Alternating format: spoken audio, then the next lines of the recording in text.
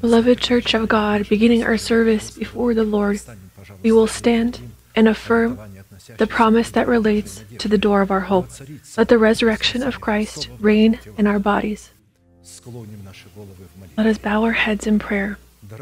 Dear Heavenly Father, in the name of Jesus Christ, we are grateful to your holy name for this once again privilege to be in this place that your hand has outlined for the worship of your holy name. And so, allow your inheritance and the name of the covenant of blood to be lifted to heights higher than us, and to break all burden and sin that binds us. May in the service be cursed, as before, all the works of devil, illnesses, poverty, premature death, demonic dependencies, all forms of fears, depression, destruction, stagnancy, ignorance, all of this, let it depart from the tents of your holy people. And so stand, Lord, on the place of your rest, you and the ark of your greatness. And may your saints be clothed in your salvation. And may they rejoice before your countenance. Give us more from your Spirit. Fill us with your Holy Spirit, and allow us to find your holy countenance. I present this service into your divine arms. Guide it with your uplifted hand, Almighty God, Father, Son, and Holy Spirit. Amen. May the Lord bless you. You may be seated. The book of Matthew, chapter 5, verses 45, 48. That you may be sons of your Father who is in heaven, for he makes his sun rise on the evil and on the good, and sends rain on the just and on the unjust. You therefore must be perfect as your heavenly Father is perfect. The sermon that I would like to continue is called Call to Perfection. The essence of this perfection is comprised of us, like our Heavenly Father, to shine with our sun on the just and on the unjust, as he shines and pours out his rains on the just and on the unjust. Each of us has our sun and our rains under the condition that we are the clouds of the Most High and are filled with his moisture, and these clouds are sent by God according to his intention, so that they can walk according to his intention and pour out their rains, some for favor and others for punishment. If Scripture says you are a light to the world, this means that we must have a sun. We must be a sun.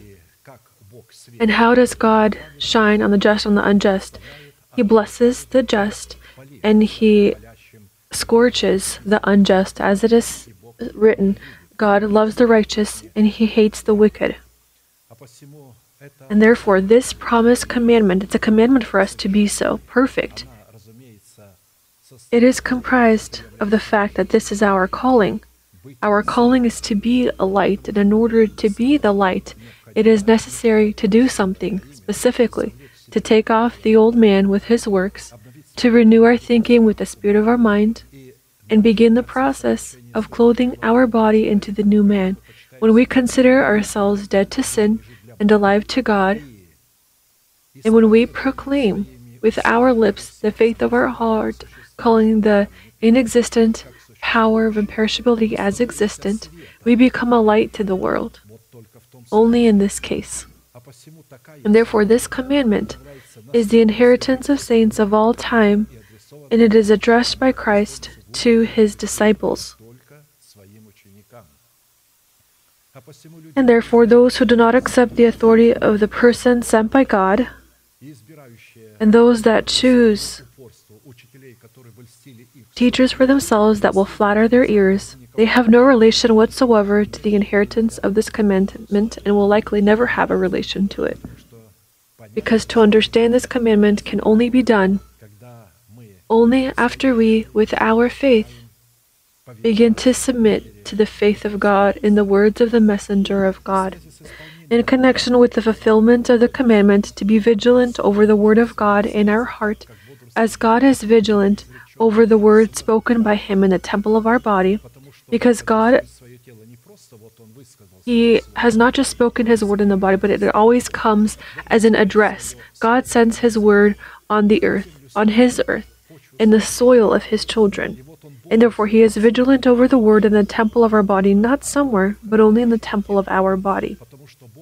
Because God walks in the light of His word, these are His paths and ways, the word that comes from His lips. And with regard to this, we have stopped to study the following question: what specific goals is the righteousness of God in our hearts, with which we cooperate in our hearts, called to pursue? And in particular on the fact that the purpose of the righteousness of God in our heart accepted by us in the broken tablets of testimony, in which we, with the law, died to the law, so that we could, in the new tablets of testimony, which signify the resurrection of Christ, that we could receive justification in the new tablets in order to live for the one who died and rose. And therefore, in doing so, receive the affirmation of our salvation, or rather to grow it into the fruit of righteousness in the new tablets that signify the resurrection of Christ, to give God the basis to give us the promise to be an heir of peace, not through the law, but through the righteousness of faith, just as He had given to Abraham and his seed. For the promise that he would be the heir of peace was not to Abraham or to his seed through the law, but through the righteousness of faith, Romans 4:13. And so the covenant of peace in the heart of a warrior of prayer is the result of the obedience of his faith to the faith of God in the words of the messenger of God. The faith of God is the information that comes from the preached word. Faith is from hearing. This is not some kind of emotion. This is not what I have momentarily felt, or I pray to feel if I have faith or not. You can't feel faith.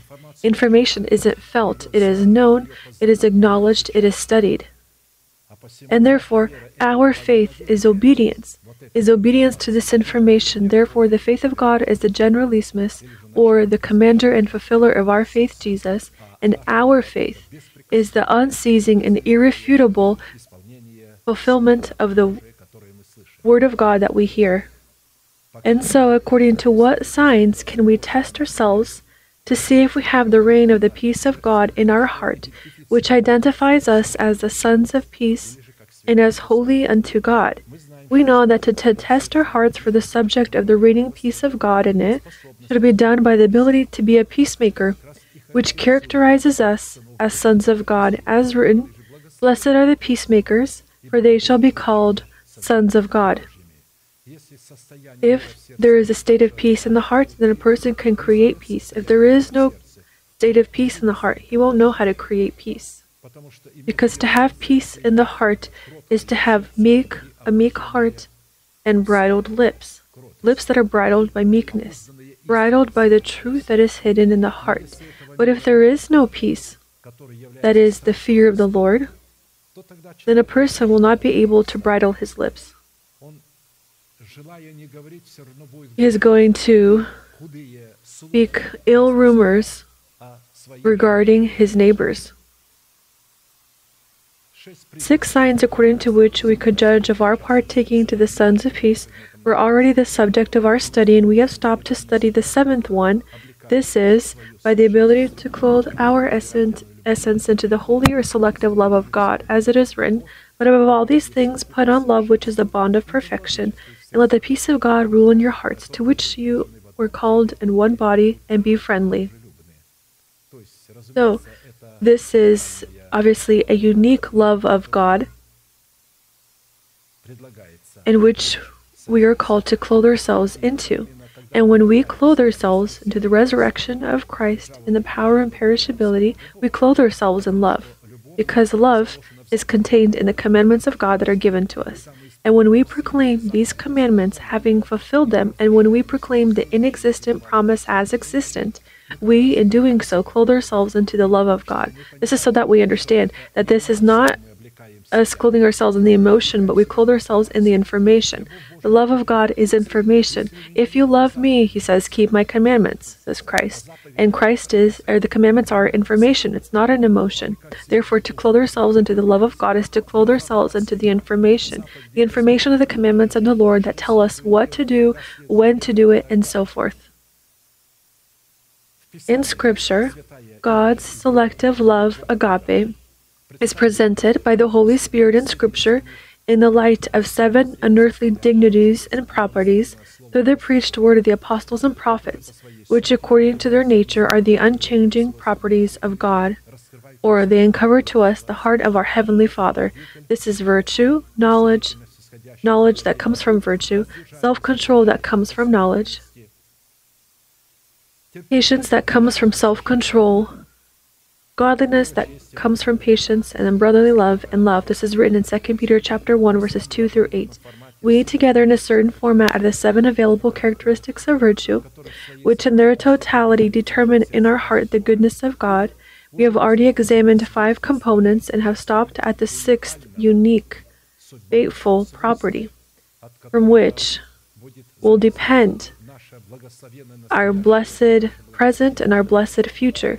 This is our calling to show in our faith the unearthly power of brotherly love, because the presence of this sublime and noble component in the testimony of our faith, in the literal sense, transfers us from the state of eternal death to the state of eternal life. We know, not we feel, not we think, but we know that we have passed from death to life, because we have information how to go from death to life and what is brotherly love. Because we love the brethren. He who does not love his brother abides in death. He who does not love his brother is a murderer. As it is written, whoever hates his brother is a murderer, and you know that no murderer has eternal life abiding in him. 1 John chapter 3, verses 14 through 15. So a person who does not love his brother is a person that hates his brother, and hatred toward our brother, specifically toward our brother, comes from where? From envy. Why did Cain kill Abel, his brother? Due to his envy. We're not talking about people in general. People say that they love one another. They never loved one another. A neighbor was always envious of his neighbor and hated his neighbor, always. But here we are talking about the children of God, brethren, brothers, that we love each other. And if there is no love among the brethren, then those who do not love their brothers according to faith in Christ Jesus, these people are murderers. And no murderer will inherit the kingdom of God.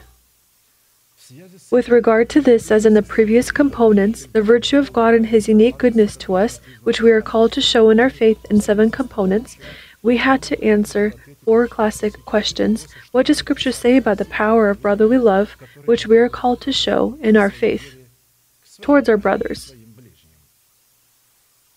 And when we are talking about brothers, I want to once again comfort the hearts of our sisters. Under the brothers, we also mean sister, young, elderly, those of an older age. It makes no difference. Because under the word brother, when Scripture talks about brotherly love, it's referring to those saints who proclaim the faith of their heart. The proclamation is the seed, and the seed is the function of a male. The function of a female is to accept the seed, the ability to be fertilized with the seed.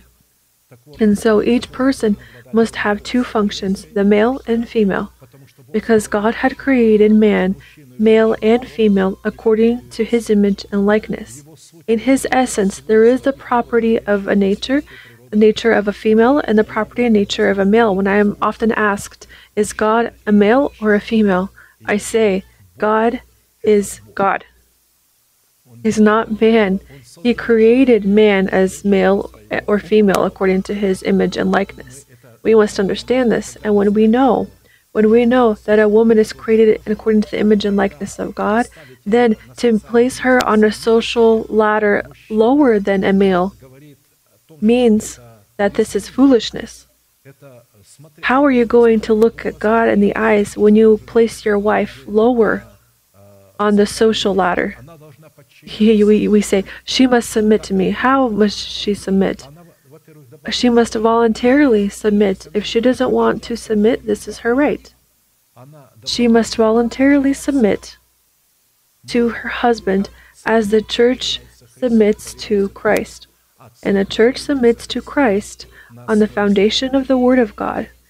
If the church is offered to obey not on the foundation of Scripture, and this is offered to the church nowadays, then the church must stone the one who does this.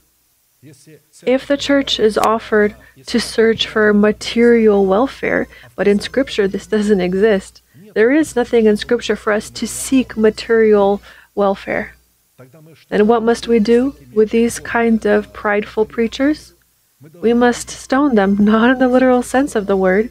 We must reject them, throw them out of the church, not count ourselves with him, not greet them. Cast these pastors away from your churches who preach to you regarding material welfare and prosperity. Don't listen to the sermons of these false generals. They're called generals of God. You found yourself generals of God. These are false apostles and false prophets. Therefore, if the husband says not that which coincides with Scripture, you not only are not obligated to obey, you must not obey. And this is very important. And so, what purpose is the power of brotherly love called to fulfill, which we must demonstrate in our faith? What conditions must be fulfilled in order to receive power to show brotherly love in our faith or love towards our brethren? And in a certain format, we have already studied the first three questions and have stopped to study the fourth question. But by what signs should we test ourselves for the demonstration of brotherly love in our faith? Or, how are we called to love our brethren, to love one another?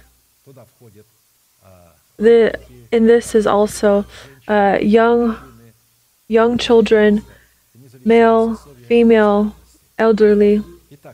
And so we've already studied the first 5 signs according to which we could judge that we demonstrate in our faith the power of brotherly love. So, I think you've understood that if a person does not proclaim the faith of his heart, you need not to show him brotherly love. He is not a brother to you. Why? Because he does not submit his faith to the faith of God. You must distinguish brothers from not brothers, from neighbors from non-neighbors. Your neighbor and brother, whether he be male or female, young one or an elderly, if they do not proclaim the faith of God with their lips, then you must not love them. You must not show them love. You must depart from them. And so we stopped to study the 6th sign. This is according to the ability to be anxious for nothing, but in everything by prayer with supplication and thanksgiving to make a request known to God. Let your meekness be known to all men. The Lord is at hand. Let your light shine before all men so that they can see your good works and could praise your heavenly Father. This is what this is referring to, because meekness is the element of light, because this is fruit of the Spirit that can be in which we can be a light to one another as well as a city on a hill. Why must we do this? Because the Lord is at hand. You will say, how is he near? How soon will he come? When these words were spoken, they were spoken 2,000 years ago. And Apostle Paul, turning to the church, having been found in the Philippines, said, the Lord is at hand. Now imagine how actual this word is today when it is written, I, in 2 days, will heal, in the 3rd day they will live before my countenance. This is talking about, as Peter had said, 1,000 years is as 1 day. From this it follows that when 2,000 passes, the 3rd 1,000 will be the millennial kingdom. You will say, well, we have the third 1,000 year. 2,000 years has not passed after Christ because we don't have the correct measure of years.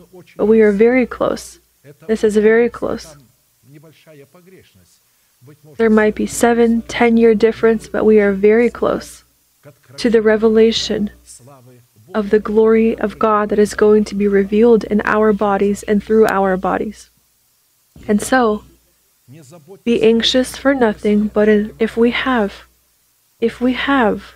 this kind of property of meekness, then Scripture says, given that you have this, you ought not to be anxious for anything, but in everything, by prayer and supplication with thanksgiving, let your requests be made known to God. These requests must be the element of the will of God. You, with thanksgiving, must give God the basis to erect in your body the power of imperishability. And the peace of God, which surpasses all understanding, will guard your hearts and minds through Christ Jesus. It is when we give God the basis to fulfill His will, to erect in our bodies the power of imperishability. It is then that our thoughts will be found in Christ Jesus. We don't do this. Our thoughts are going to exit from the shadow, just like some had left the people that were found under the cloud. They said, we'll wait here, we'll catch up to you later, we have our own works here. And then the Amalekites had come upon them and had killed them. So their soul. When a person, due to his carnal nature, he wants to do something for his soul first and foremost, then these Amalekites, these carnal people, his own soul is going to kill him. Therefore, we have noted that in this place of Scripture, the character of the fruit of the Spirit discovering itself in the property of meekness, through which we are capable of bridling our lips with the truth hidden in our heart, is placed opposite the character of the works of the flesh that discover themselves in the property of disobedience to the truth or unbelief.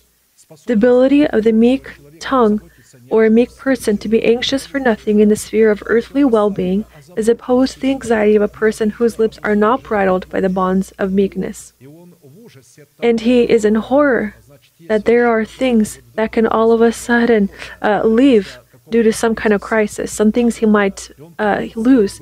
And he tries to gain these things quickly and as more as he can. I remember when our saints had gathered barley, they had gathered other things because there was some kind of so-called revelation that right now there is in California and Portland, along with Oregon, are going to be underwater. When this didn't happen, now what are they going to do with these bags of barley? They're not going to eat barley all the time and so forth. Therefore, it's very important to understand this is the desire of the flesh. What is the desire of the flesh? It is fear. It is fear, so that you understand. It is not an ordinary desire of the flesh. It is occultness. It is fear. It is when someone is not running after you and you think, oh, that's it, we're done for. The prices are going up. Who cares that the prices are going up? The prices are inflated by the Democratic Party in order to turn America to other sources of energy. This is the idea of the tolerant West and the tolerant Democratic Party of Biden. This is not a reason that because of war, that there is a war between Russia and Ukraine, but Biden says Putin is at fault. I heard on the TV one American said, Putin, what are you doing? He turned to Biden, not Putin. But saints must thank God for Biden because God has given us this Biden. Understand, everyone is exploding.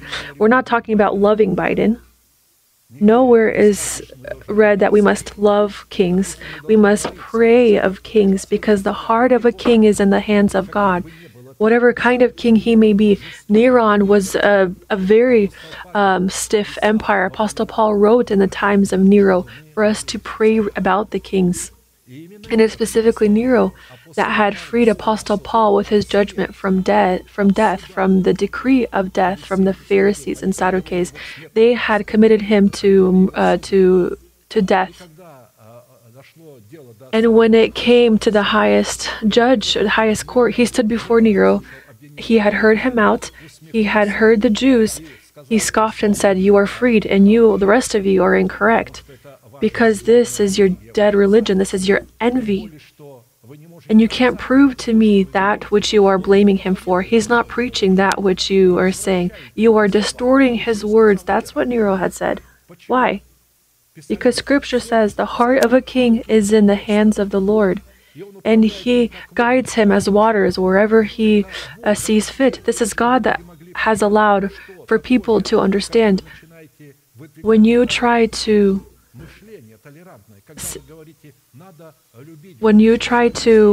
say that one must love homosexuals and have tolerant thinking, we must love people, but we have no right to give homosexuals, lesbians, the right for them to rule over us.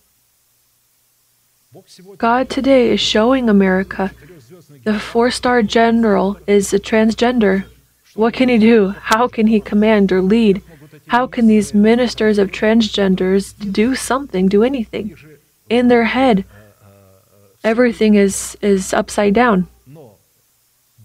But God has allowed this and given and considering and hoping that in America, as Abraham had said, Lord, is there not even 50 righteous for you not to destroy Sodom and Gomorrah?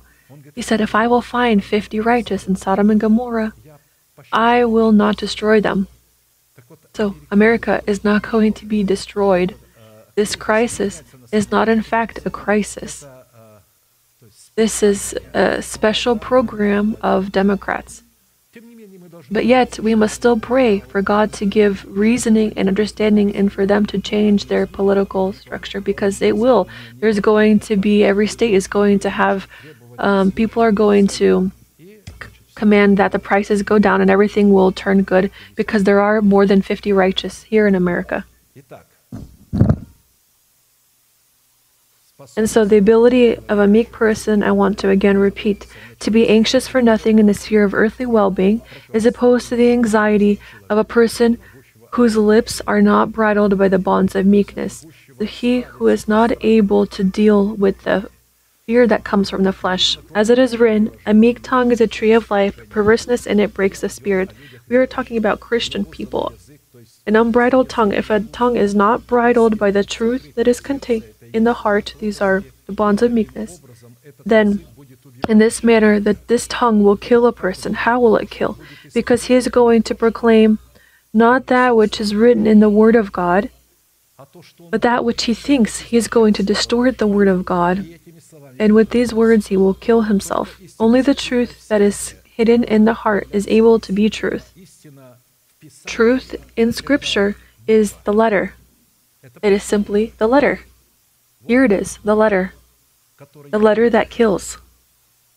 Only when this letter is placed into the heart, and the heart is living, the letter becomes living, only then can it do good. The letter kills, but the Spirit gives life. How can we make it so that the letter becomes a spirit? We must accept it into heart. And accept it into the heart, what must be done? The heart must be cleansed of dead works. And what is to cleanse from dead works? This is to die in the death of the Lord Jesus to our nation, to the house of our Father, and to our corrupt desires. And thus, our nationality becomes dependent on us. We can be a light to the world and we can pray for it. We can pray for our people. Until we die to our nation, prayer for our nation is not effective, because we are dependent on our nation, but we need to not be dependent on it so that we can pray for it. Considering and given that we are a completely different kind of people, we're a different kind of government, we're a people and people, we're a people that are not our own among people, we are citizens of heaven. Our land is in heaven. Our citizenship is in heaven. We strive there, but we pray for our people specifically regarding what? That among these people, there are also people who are meant and predestined for salvation, for God in our people to save these people. We don't pray for the whole nation. We must understand when we are talking about nation and praying for the nation. Pray for the kings. We don't pray simply about Biden, Lord, save Biden. We pray for God to give him reasoning. Even if he is not going to have enough of this reasoning, he's going to speak those words that God is going to give him, and not the Democratic Party giving it to them. He is going to take words and do something totally different. This thought will come from his heart, because God controls this heart, whether someone likes this or not. And so let us remember what anxiety is that come from these cares. When a person cannot bridle the desires of the flesh, when he is found in fear from what is coming on this earth, fear from his flesh. First, the anxiety leading to the breaking of our spirit are the genetic bonds of fear passed on to us through the sinful seed of our fathers. It is written, he runs when no one is chasing him. Genetic bonds of fear. because he did not grow the good soil of the heart. He did not grow in the good soil of the heart the fruit of meekness with which he could bridle his lips, which would be a sign that he could show the power of brotherly love in his faith, which brings us from death to life. Secondly, anxiety which a person is bound by is a result of his ignorance, which is identical to the occult resistance of the liberty of Christ. That is contained in the truth of the preached word that is called to free us from slavery unto sin in order to make us slaves of righteousness, able to bridle our lips with the truth hidden in the heart. Thirdly, this kind of anxiety points to the bad soil of the heart, that bad soil of the human heart which he refused to cleanse from dead works, in order to accept and grow in the good soil of his heart the fruit of meekness and the subject of the tree of life. This can be observed, and we begin to observe this, when we compare the meanings contained in these two words that are opposite of one another according to their character and their origin. Cares and meekness. Cares which discover themselves in anxiety is disobedience. Disobedience to the preached word. This is disbelief and disobedience to the faith of God. This is the tongue that is not bridled by meekness. This is occultness, stiffness. These are the snares of the evil one in which a person catches himself in, and he himself becomes the snares of the evil one for others. And this is the path to eternal perdition or to eternal death. Meekness. Meekness discovers itself in a bridled tongue bridled by the truth of the word. This is the tree of life, grown in the good soil of our heart. It is the obedience of our faith to the faith of God, in the information that comes from the preached word. This is wisdom, strength, firmness, power, trust in God, mercy, compassion, and the snares of the kingdom of heaven, in which we ourselves catch ourselves in, and we ourselves became the snares of the kingdom of heaven, and we begin to catch others. Anxiety is expressing disobedience to the order in the body of Christ, which classifies a person into the category of lawless people among the people of God. He is found among the people of God. He has made a covenant with God, and he also has spiritual authority. And despite this, he comes out and preaches. Despite this, he is a pastor of the church. But he resists the truth of the preached word. This is referring to the preached word, because his word is not not his words. When a person is not called to be a pastor, let him finish any kind of spiritual institute, spiritual college, whatever diploma he has, let him be the doctor of theology. His sermon is not going to be the good news, the gospel, because he is going to give you the distorted truth. He is going to speak from his own mind or from that which he has been taught. One of our sisters, she has left us. She, having finished this kind of college, she stopped acknowledging Christ as the Son of God. She said, this is an ordinary person. He is not God. And when we sang, you are not man but God, she didn't sing these words. And the reason when a wicked person began to lead people away, when the angels had taken him by his skin, and they threw him out. They threw out all the lawless people who did not submit themselves to the power of the Word of God.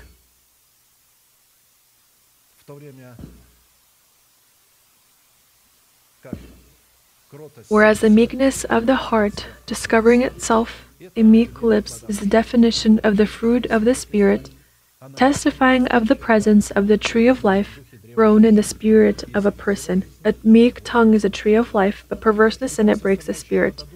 Therefore, the fruit of the Spirit and the property of meekness with which a person bridles his lips with the truth hidden in his heart is evidence that he is clothed in the mantle of a disciple of Christ, which gives him the ability to be taught by Christ, to oppose the words that come from his personal flesh in order to open his lips for the proclamation of the truth hidden in the heart. And he learns from Christ in such a way that Christ said, "As the Father has sent me, so I send you." Sometimes people read this and say that this belongs to all. This only belongs to the apostles. This doesn't belong to everyone.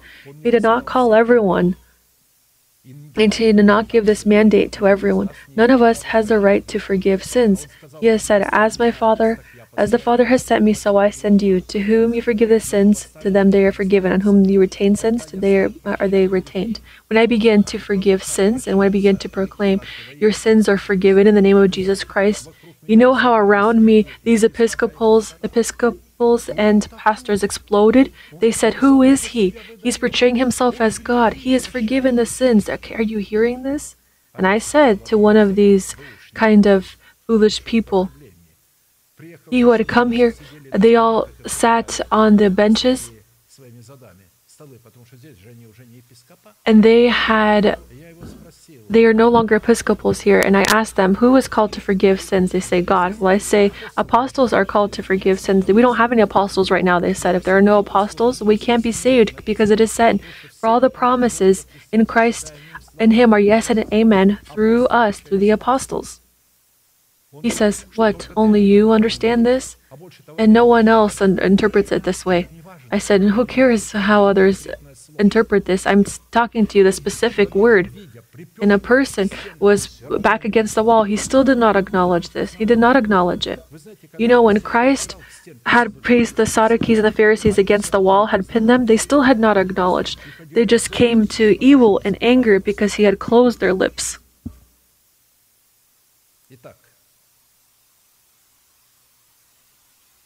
And so, the fruit of the Spirit in the property of meekness with which a person bridles his lips with the truth hidden in his heart, as I said, this is evidence that he is clothed in a mantle, a disciple of Christ. And he is able to be taught by Christ to oppose the words that come from his personal flesh. Come to me, all you who labor and are heavy laden, and I will give you rest.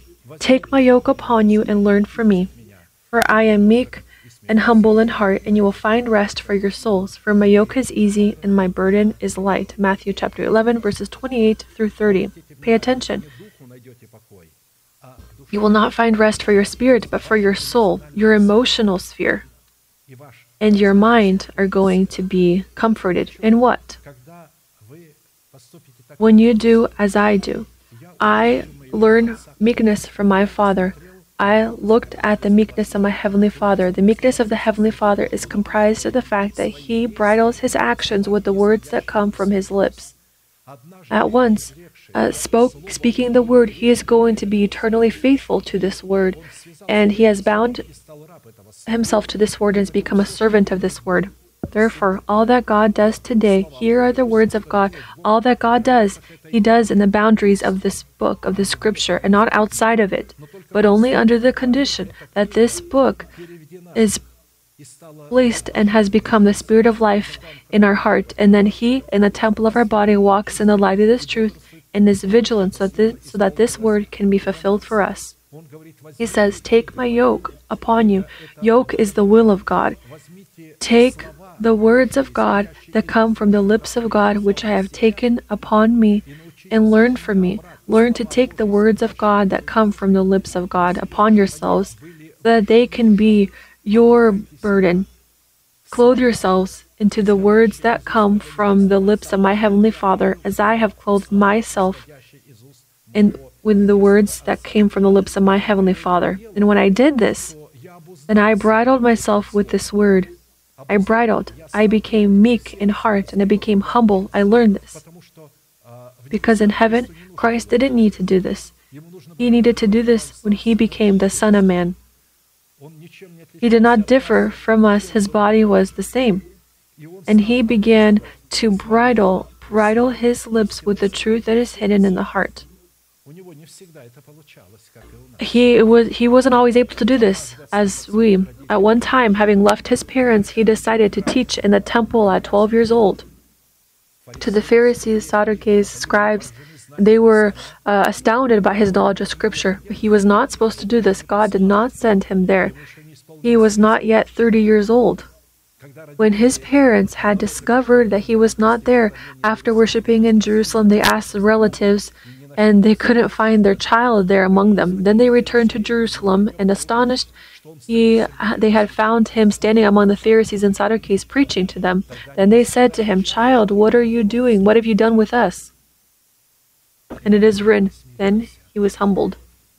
He went with them, and he was found in obedience until God called him when he turned 30 years. You see, if the Son of God, this is not a sin. God did not impute this to him as sin. God does not impute to sin when we are found in this kind of age, just as like children are. We might at a young age think of ourselves, oh, we must do something in the church, or we must tell our parents that we already understand enough and we don't need to be told we understand more than you. But why does God not impute this as sin? Because this child has not yet grown in the full measure of the Messiah himself. He had to, as man, grow. For this, time was necessary. 30 years was necessary for him. And therefore he says, "Learn from me." He had remembered. He had remembered his life up to 30 years of age. He had to be patient. In him there was a volcano power of the might of God in him. He knew that with his word he can do all things. But he bridled himself by the word of his Father. I can do it, but I can't do it until the Father permits me to do so. Yes, I have power, but I can't use it until the Father tells me, "Son, you may now use it."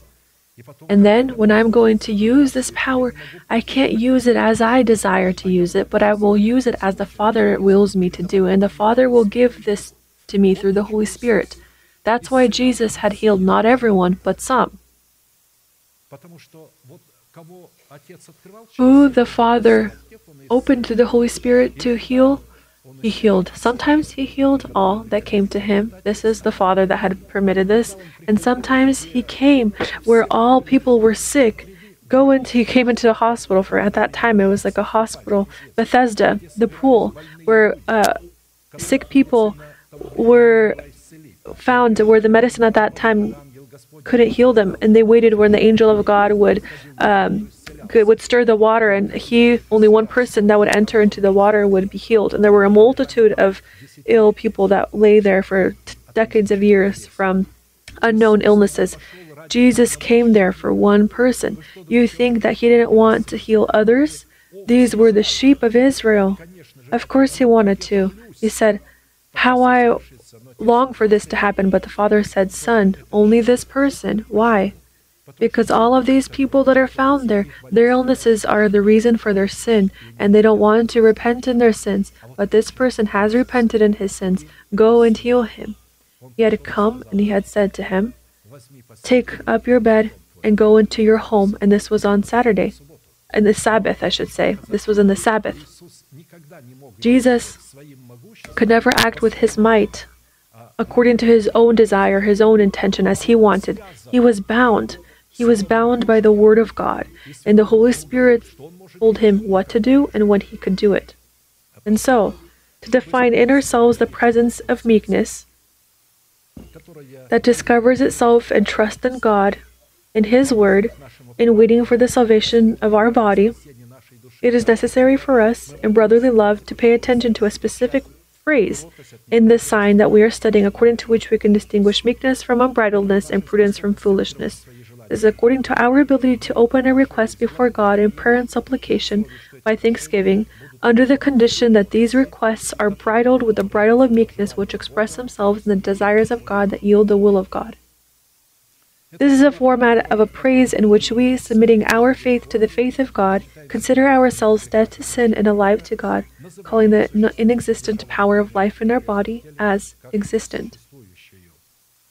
I not long ago received a call from Germany. With tears, one sister said, "I yesterday had listened to your sermon, and you said that if you fast for 40 days and don't do this sin, then you are going to overcome it." She said, "I had fasted several times for 40 days now, and I can't be delivered or rid of this sin. But I want to note that after this kind of fast, I was delivered from many other sins. But from this one, I still can't overcome it." Why? And I told her, because you did not understand me correctly in the Word of God. Scripture says, consider yourselves dead to sin and alive to God. Consider. This is in the literal sense, doesn't mean that you have been delivered, but you consider that you have been delivered. And you call the inexistent as existent. And God is going to impute this to you as righteousness. This is our faith, our obedience, the obedience of our faith to the faith of God. For a human faith and the human mind says, no, until in my pocket there is money, I'm not going to say that they are existent. When they are there, then I will say that this exists.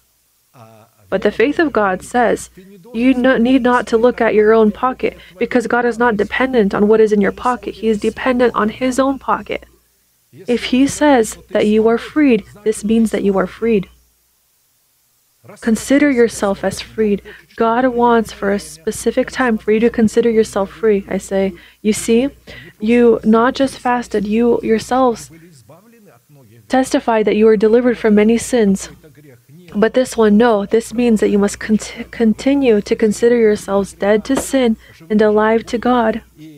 And you must proclaim the power and perishability in your body as existent. You must thank God that you have been delivered from this sin. And so, it is thanks to the presence of this kind of grateful heart that makes its requests known in prayer with thanksgiving regarding the fulfillment of the will of God, that we should define in ourselves the presence of the fruit of meekness, because we can turn upon ourselves the favor of God only when we present in our praise our body as a living sacrifice, holy and pleasing to God, which gives God the basis to show and affirm in us His salvation. Because if you, in the literal sense, are going to be delivered and you thank God for this, this isn't going to be a sacrifice. A sacrifice is only then when you, not having been freed, you proclaim yourselves free. God says this is a sacrifice because you offer your body as I bring my body and I say, Lord, I thank you. I give my body as a living sacrifice, holy and pleasing to God. If everything would be freed in it, then in the literal sense of the word, there would be no need to have done this. And therefore, we can turn upon ourselves the favor of God when we present in our praise our body as a living sacrifice. Only this gives God the basis to affirm in us His salvation. To have salvation does not yet mean that you are going to receive it as your belonging. This is just like having a house for which you paid a deposit. It doesn't mean that it's your belonging yet. But when this is affirmed, then your salvation becomes your belonging. To affirm means to receive it completely, to receive the means completely, to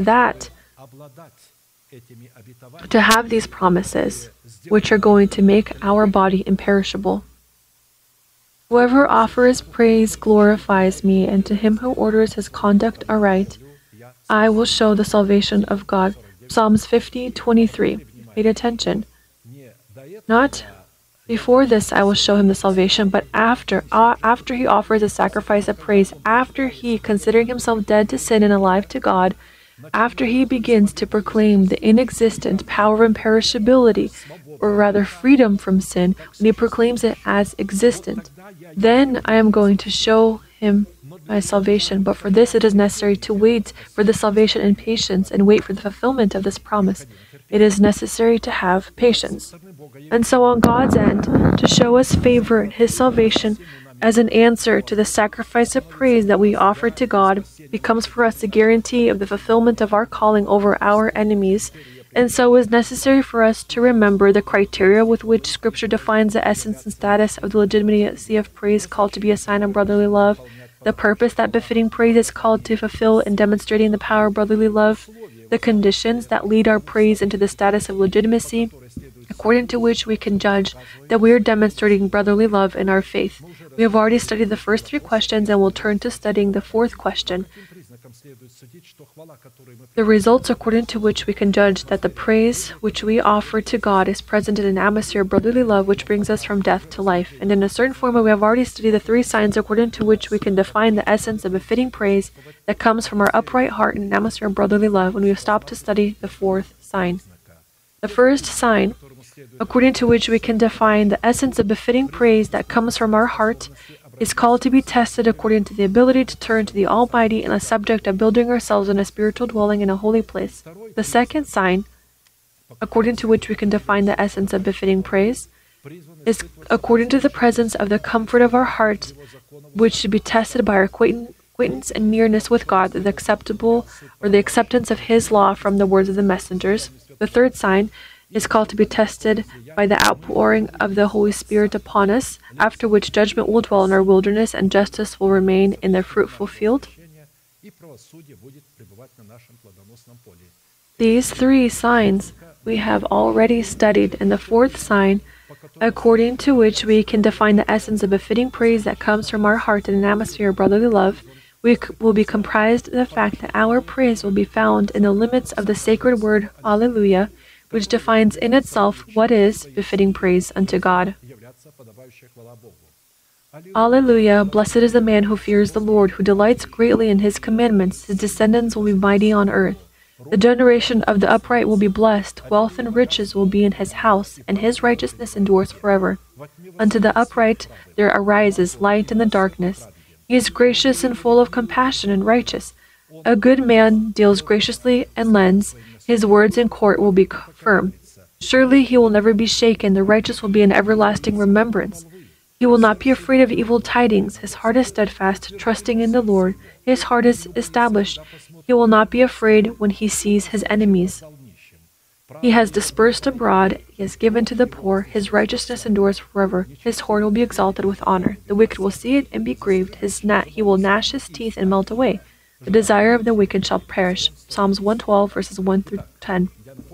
I will remind you that the word Alleluia is a formula of praise and thanksgiving to Yahweh in the liturgical practice of the Israelites, which, like the word Amen, passed into all other languages without translation.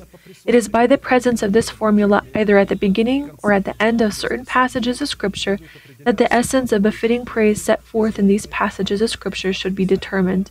And in this case, the word Alleluia, which stands at the beginning of the existing passage of Scripture, defines 10 components that determine the essence of befitting praise to God, coming from our upright heart in an atmosphere of brotherly love, transferring us from death to life. At the same time, in our praise, we will consider the presence of the fear of the Lord, causing a strong love for the commandments of the Lord. We have looked at this from our partaking to a woman who fears God, by which is meant an assembly of saints, in which the order of the kingdom of heaven is established, challenging the assemblies with a democratic structure. Charm is deceitful and beauty is passing, but a woman who fears the Lord, she shall be praised. Give her of the fruit of her hands, and let her own works praise her in the gates. Proverbs 31, verses 30 through 31. From this parable it follows that a woman who fears God is a church that preaches the truth, thanks to which the saints, spending all their efforts, they can put on the fear of the Lord, on the basis of which they will be rewarded by God from the fruit of their hands, and the deeds will glorify them at the gates of their house. From the fruit of their hands means from the fruit of their lips. So in these words of faith that they are going to proclaim and in which we will clothe ourselves in, they are going to praise us at the gates of our house and our lips. These are the gates of our home. And therefore, in order to be filled with the fear of the Lord, we need to understand how Scripture defines the virtue of a wife in the dignity of the fear of the Lord, and in order to be affirmed in that our praise expressing itself in the fear of the Lord is truly the inheritance of our faith, and simultaneously the need for us to fulfill it is necessary for us to answer 4 classic questions. Where does the source of the fear of the Lord come from, or what is the essence of the fear of the Lord? What purpose does Scripture lay in the ability to be filled with the fear of the Lord? Third, we need to define what price is necessary to pay to be filled with the fear of the Lord. Henceforth, by what results should we judge that we are truly filled with the fear of the Lord? Given that the first three questions were already the subject of our study, we will turn to studying the fourth question. And before we begin to study those results that will occur with those saints whose praise will be filled with the fear of the Lord, we will remember one more universal law, that any open vessel or container, both in the earthly dimension and in the spiritual dimension, is immediately filled with the contents of the environment in which it is located. If in Israel, in the tents, there was impurity in the tent, then all of it became impure. All the vessels that were open became impure, but if the vessel was closed, then this vessel was pure because it was clothed, and impurity could not find its place there. But impurity is a spiritual image, and therefore, if a person is closed to the world, if he has died to the world in the death of the Lord Jesus, then no impurity in the house of God on earth, which comes from the vessels of dishonor, cannot come near him, because he is a vessel of honor, and he is opened only to God, and he is closed. He is closed to all of that which comes from the flesh and from people. Therefore, we must understand this law. The fear of the Lord as an environment is first and foremost the protected programmable device of God, found in God and carrying in itself the informational inherited genetic code of God. So impurity, which can find its place in a vessel if it is not closed to sin, it is not died, if it is not dead to sin. Therefore, the environment of the Lord that is comprised of the fear of the Lord is the informational, programmable device and the inherited genetic code of God. The environment itself cannot be abstract, faceless, or spontaneous. Just like any environment, it is conditioned and controlled by a person. And therefore, behind every environment stands a person that yields this environment in accordance with its nature. Based on this paradigm, any environment, both in the earthly dimension and the spiritual dimension, is primarily information consisting of certain programs that are directed and have the ability to infiltrate other programmable devices and change their hereditary gene pool. A person created by God according to his image and likeness is first and foremost the living informational programmable device that has a sovereign essence, and therefore has sovereign rights, given the ability to make independent decisions with regard to choosing the informational environment. And like any object or any device that a person creates, it pursues a specific goal that brings a benefit or progress for a person, designed to fulfill and satisfy the emerging needs of a person. So man was created by God with a special purpose, and above all, to communicate with God on his level, to represent his eternal and perfect aspirations, to share the same fate with him, and to participate with him in the creation of his truth. And therefore man, as a personal, programmable, and sovereign entity, was created by God in such a way that he cannot develop and remain neutral and independent from the two existing destinies placed in him during creation. And these two destinies are contained for us in the choice of either the tree of life or the tree of death, each of which is a seed that carries its own informational program. By virtue of his sovereignty, man, as a living programmable device, is called by God to choose and open himself either for the informational program contained in the seed of life, which comes from God, or for the informational program in the seed of death, which comes from the depths of the fallen cherub. It comes in information, in the seed of the Word. These are two programs opposing each other. They contain two different gene pools and two different eternal destinies. All mankind lives in an environment of infamy, behind which stands the fallen cherub. who intercepted through the ancestor Adam both all of humanity and all their power over the earth. And a lot of Christianity lives in this envy because the fallen cherubim, again, has intercepted through the ancestor Adam both all of humanity and all their power over the earth through his informational program, accepted by man into his essence in a living programmable device. In this environment of infamy is filled with and subject to all sorts of forms and phobias of fear inherent in the fallen angels, on which a person has become dependent, from which he proceeds and by which he is guided when making decisions. And therefore, the reason for selfishness, delusions, and ignorance among the people of God lies precisely in the absence of their involvement in the informational program embedded in the fear of the Lord. However, as soon as a person opens himself to the program contained in the seed of the fear of the Lord, his nature is filled with life, with the life and energy of God who created him for imperishability. Because of this, both the fate of God enclosed in the treasure of the seed of the fear of the Lord and the inheritance of the fallen cherub, enclosed in painful and shameful fears, is the choice of man himself. Therefore, as Scripture states, do not be deceived, evil company corrupts good habits. 1 Corinthians chapter 15, verses 33. That which makes us open to evil company and corrupts us is our lenient and loyal attitude towards them.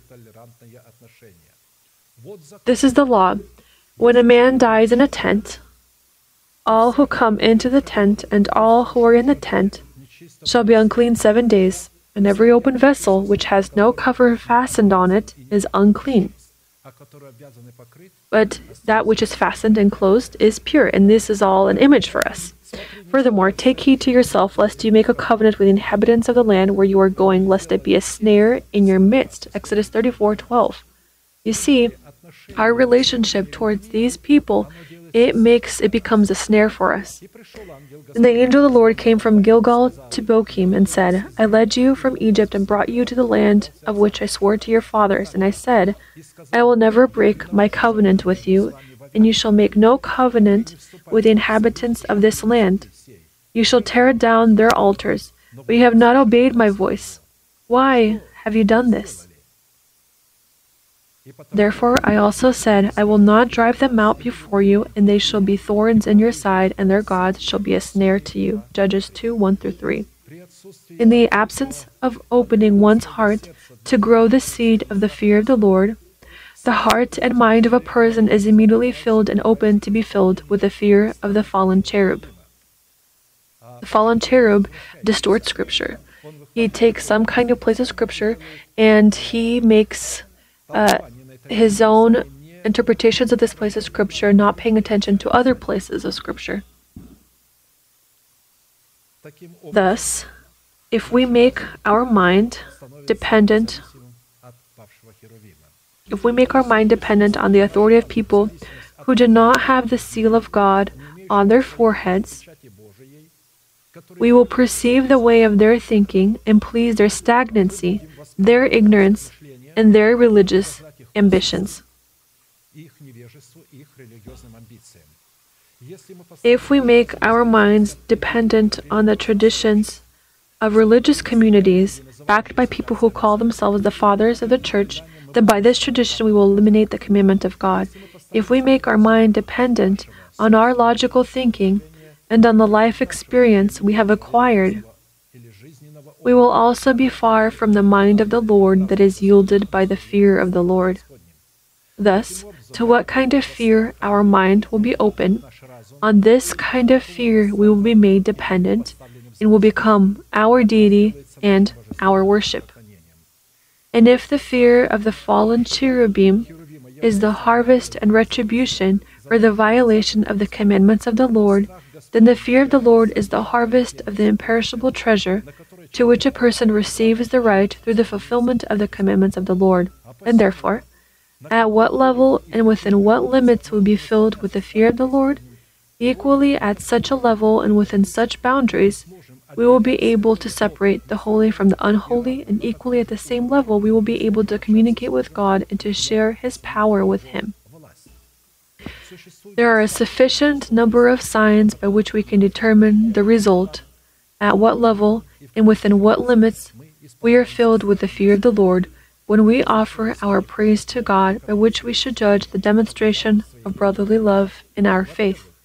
Firstly, the result of being filled with the fear of the Lord will be expressed in the dedication to God of the treasure in which our heart is located. And the angel of the Lord said, "Do not lay your hand on the lad or do anything to him, for now I know that you fear God, since you have not withheld your son, your only son, from me." Genesis 22:12. How can we define that we have the fear of the Lord? If there where my heart is, if I give it to God, only then will I be able to define that I have the fear of the Lord.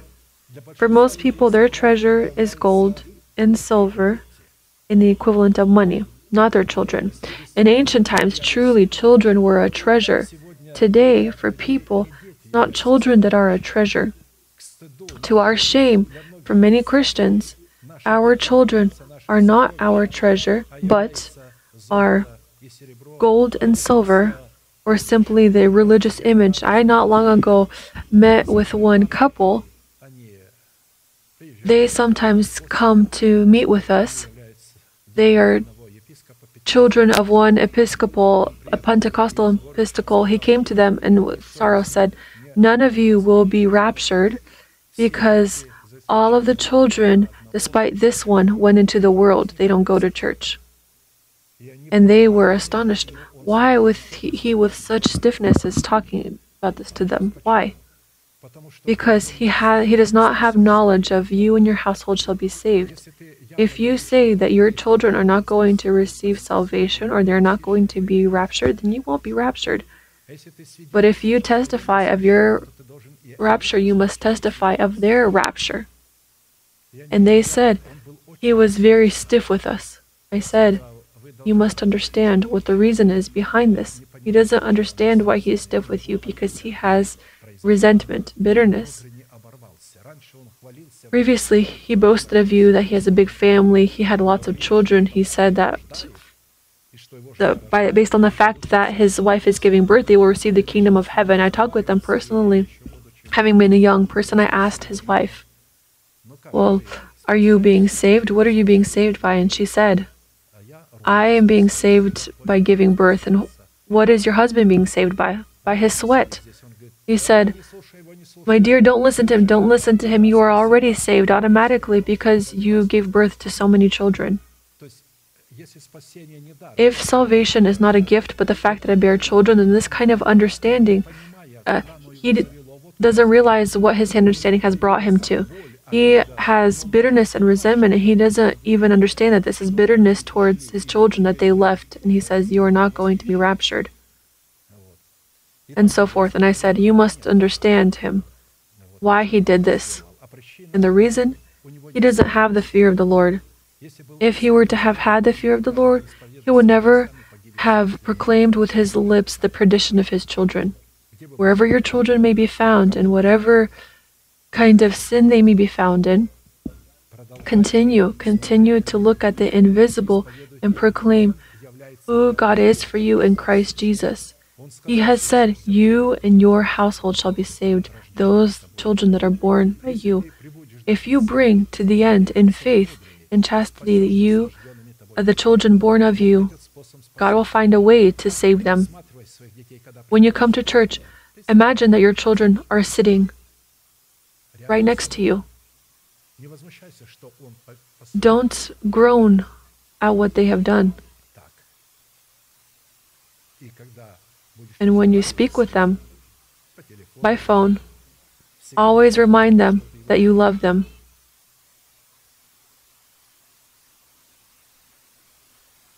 And that you are waiting. You are waiting for him to turn back. God will impute this to you as righteousness, and he will save your children.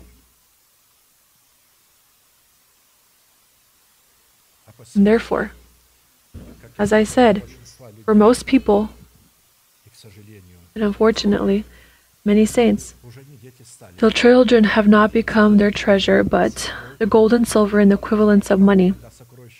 Sometimes treasure could be our relatives and friends close to us, sometimes human glory or some hobbies, and sometimes even our own lives. However, the essence of any treasure lies in the fact that our heart is placed in it. Well, the place where our heart is placed becomes the state of our heart, our deity, and our worship. That's why Jesus said, "Sell what you have and give alms. Provide yourselves money bags which do not grow old, a treasure in the heavens that does not fail, where no thief approaches nor moth destroys. For where your treasure is, there your heart will be also."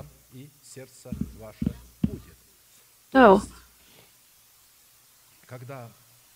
when we prepare the treasure of our heart, and there the promises of God will be placed, and when we place, we're always going to place them for ourselves and for our children simultaneously.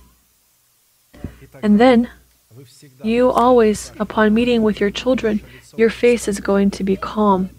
Yes, you're going to have sorrow, and they're going to see it in your eyes. Sometimes I turn to one of my sons. You know him, Arnold. This is my only son who does not go to church. He comes only sometimes. When I meet with him, I always tell him, "Son, I continue to love you, and I know that it's difficult for you to get out." He says, "Papa, I know. I will come, I will come."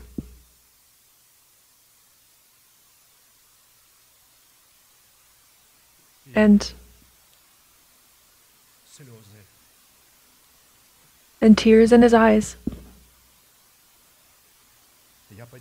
I understand that the time has not yet come. If a person says, "I will come," he wants to come. He cries. He can't. I pray, "Lord, be open to him and destroy the works of devil in his life." I say, "You are dedicated to God, you are saved. I am with you, I am holding on to your salvation, but this is under the condition that our salvation, have gained it in a fruit. If we have not gained it in a fruit, we cannot contend to our children being saved. Of course, we ourselves might be saved as a brand of fire, but not our children. Therefore, it is important for us to take our salvation in our hands. And for this, it is necessary for our treasure to be God.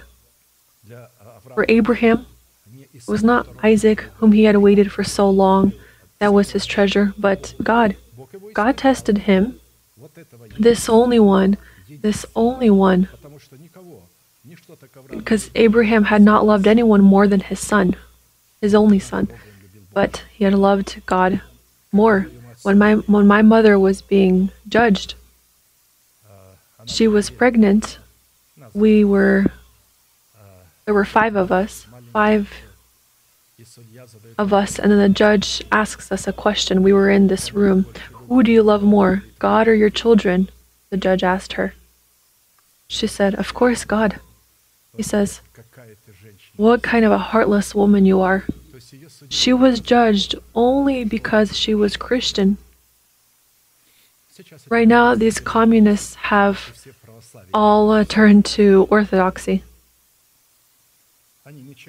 They did not differ from the Banderas. They were even worse than them. But God had delivered from the authority of Russia, from the authority of communists. I believe He will free from other nationalism, because nationalism is fear.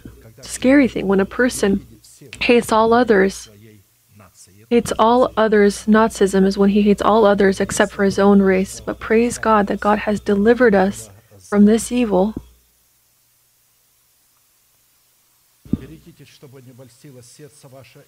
Take heed to yourselves, lest your heart be deceived, and turn aside and serve other gods and worship them.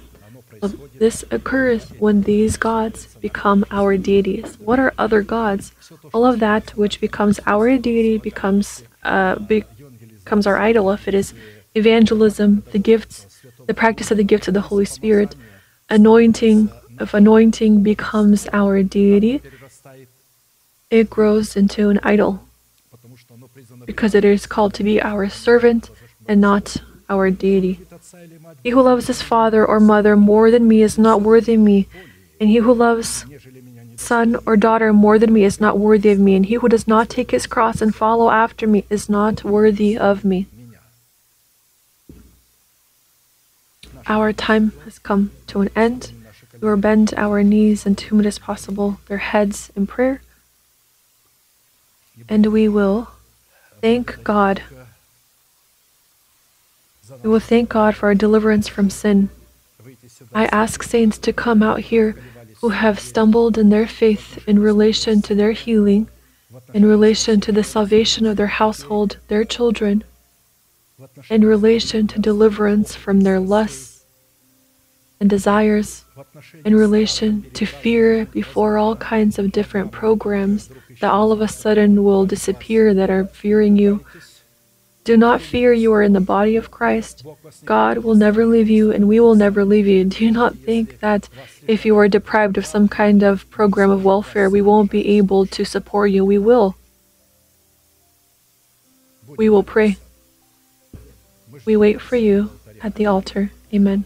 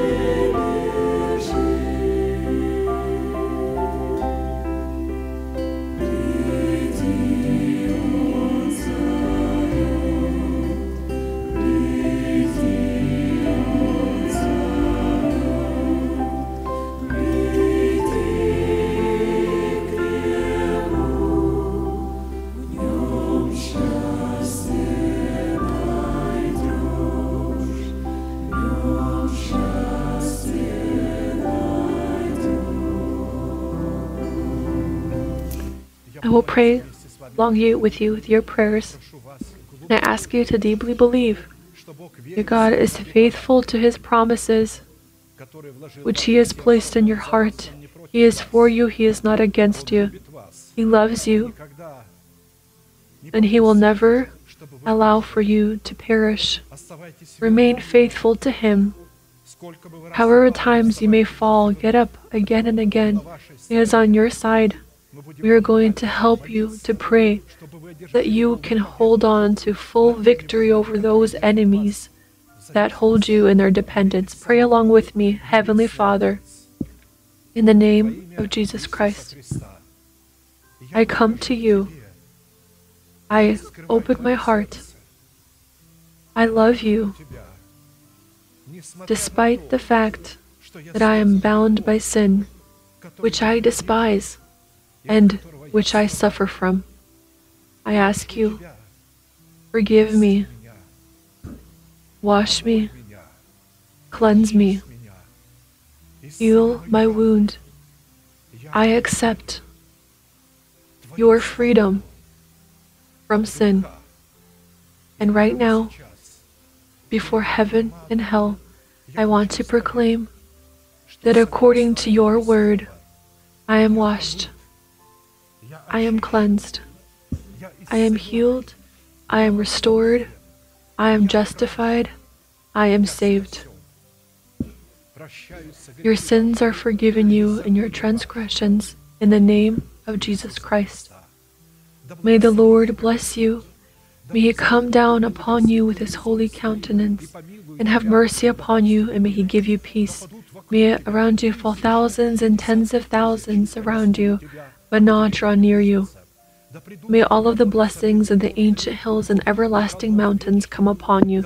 May all of this come upon you and upon your descendants, and may it be fulfilled upon you. And let all the people say, Amen.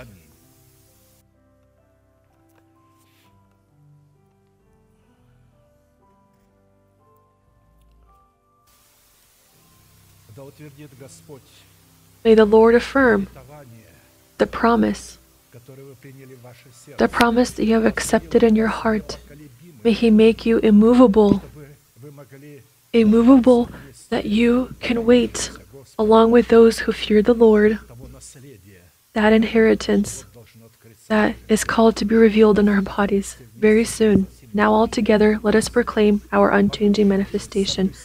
Now to Him who is able to keep you from stumbling and to present you faultless before the presence of His glory with exceeding joy. To God our Savior, who alone is wise, be glory and majesty, dominion and power, both now and forever. Amen.